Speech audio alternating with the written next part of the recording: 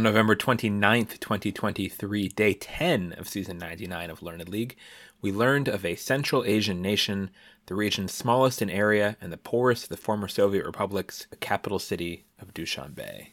I'm Ben Rothenberg, and I later learned what Tajikistan wanted me to know about Tajikistan. And then I learned some other stuff they maybe didn't want me to know, too. I haven't usually talked too much about process on this show, but I will share that I had a plan for this episode. I live in Washington, D.C., a town with lots of possible resources for this podcast in the future. There are museums and also a lot of embassies. So this morning, when I saw that Tajikistan was getting a rare moment in the spotlight thanks to a question about them on Learned League, I figured they'd jump at the chance to bask in the glow and share their story for my dozens of loyal listeners at this point. So I looked at the Tajik embassy, which is on New Hampshire Avenue in Washington, D.C., and called them up.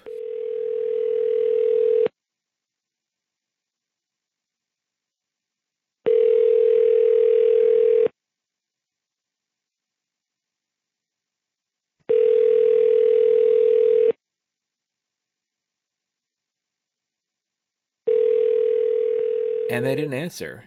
They didn't answer on the other listed phone number either. They also didn't answer emails or a message to the embassy's Facebook page I sent, nor did the Virginia-based Tajik American Cultural Association answer a Facebook message or email. The only sound of Tajik I was getting from the embassy website was a little media player that plays their anthem, which actually does start strong, and I think it sounds like the soundtrack to a spaghetti western, right?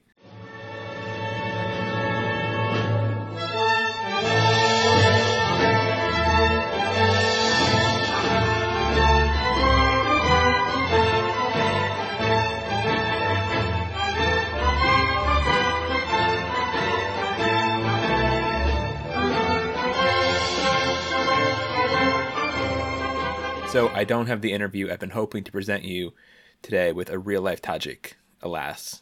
As I did some more poking around and waited for replies, I thought maybe I could find an English-speaking Tajik by contacting their embassy in London. I didn't have luck there, but the UK embassy did offer a 4-minute video with a couple lines of dialogue, including this one at the beginning.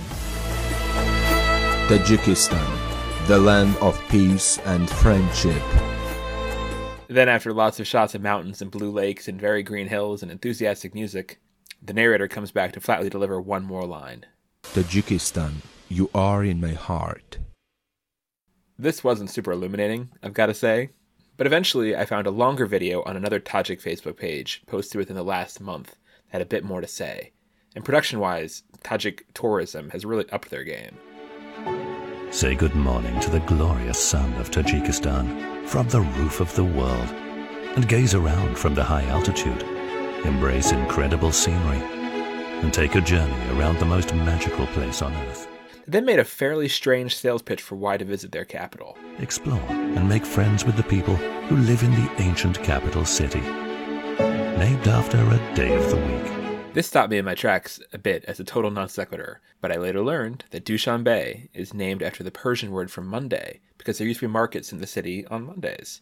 Sort of a fun factoid, I guess, but not something I'd really put in the first 30 seconds of a tourism pitch, honestly. But anyway, the video had some more good lines. Lose yourself in the picturesque parks and quaint streets of Dushanbe. Feel the pulse of the ancient Silk Road. Drive along the Pamir Highway, one of the world's highest highways, and step into an unbelievable outdoors, where the wild is free and freedom is in the air. Then it starts getting to the parts that I feel obliged to fact check. For context, even though they used it when showing a bird flying through the air unimpeded, freedom is a big word for Tajikistan to be throwing around. According to Human Rights Watch just last week, dozens of members and leaders of banned opposition parties remain behind bars in Tajikistan on politically motivated charges. And Human Rights Watch this past December was already cautioning the U.S. against more open relations with the country, because, as they said, the government of Tajikistan has intensified its crackdown on human rights and fundamental freedoms. It violently repressed peaceful gatherings in the Gorno-Badakhshan Autonomous Oblast, which is the biggest state by area in Tajikistan, and uses trumped-up charges against human rights defenders and journalists in retaliation for their professional activities, and has disbanded en masse many of the country's civil society organizations. The U.S., Human Rights Watch says, should raise the dire human rights situation and seek concrete progress before they deepen bilateral relations with Tajikistan. There's also some personal ethnic freedoms being infringed in Tajikistan. Tajikistan's longtime president, Emomali Rahmon, has ordered that babies born to Tajik parents can no longer have the Russian OV at the end of their names to limit Russian lingering influence in the former Soviet country. There have also been laws passed against men having beards to limit the influence of Islam in Tajik society. From The Guardian in 2015, they said reports that the police in former Soviet state have been forcibly shaving men with facial hair are widespread. In April of 2015, Rustam Gulov claimed the police took him into custody and shaved him against his will. Judging by the hair in the room, I estimated they shaved the beards of approximately 200 to 250 people before me, Gulov later wrote. There's no meaningful political opposition in Tajikistan. Rahmon won re-election for another 7-year term in 2020, and despite alienating the bearded community with 90% of the vote, it wasn't a close shave. Another claim from the Tajik tourism video to briefly address. Approach the longest glacier outside the polar region, making Tajikistan a reservoir of clean drinking water and helping to develop sustainable agriculture in the high altitude. There is lots of clean water in Tajikistan, but getting it piped through to citizens across the country, which really needs to be happening to make it a bragging point for a country, I think, it's not something Tajikistan has been able to do. According to a 2016 World Bank report cited by UNICEF, only 38% of people in Tajikistan have access to safely managed drinking water services. USAID acknowledged in a page about its own efforts to improve water systems in Tajikistan that the continuing drinking water struggles are, quote, despite considerable effort and investment. So, Tajikistan is trying. And I don't mean to focus on the negative, honestly, Tajikistan, but we could have talked about whatever other subject you'd wanted if you just picked up the phone.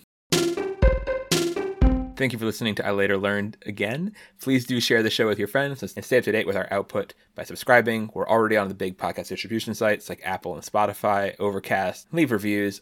Also on there, wherever you listen, those help a bunch. Talk about it on the Learned League message boards, on the Facebook group, wherever you enjoy talking about Learned League, in group chats, whatever else. You can email me at the show at ilaterlearned@gmail.com. Until next time, here's to learning. Be our guest. Let us welcome you into our home. Tajikistan, with love from altitude.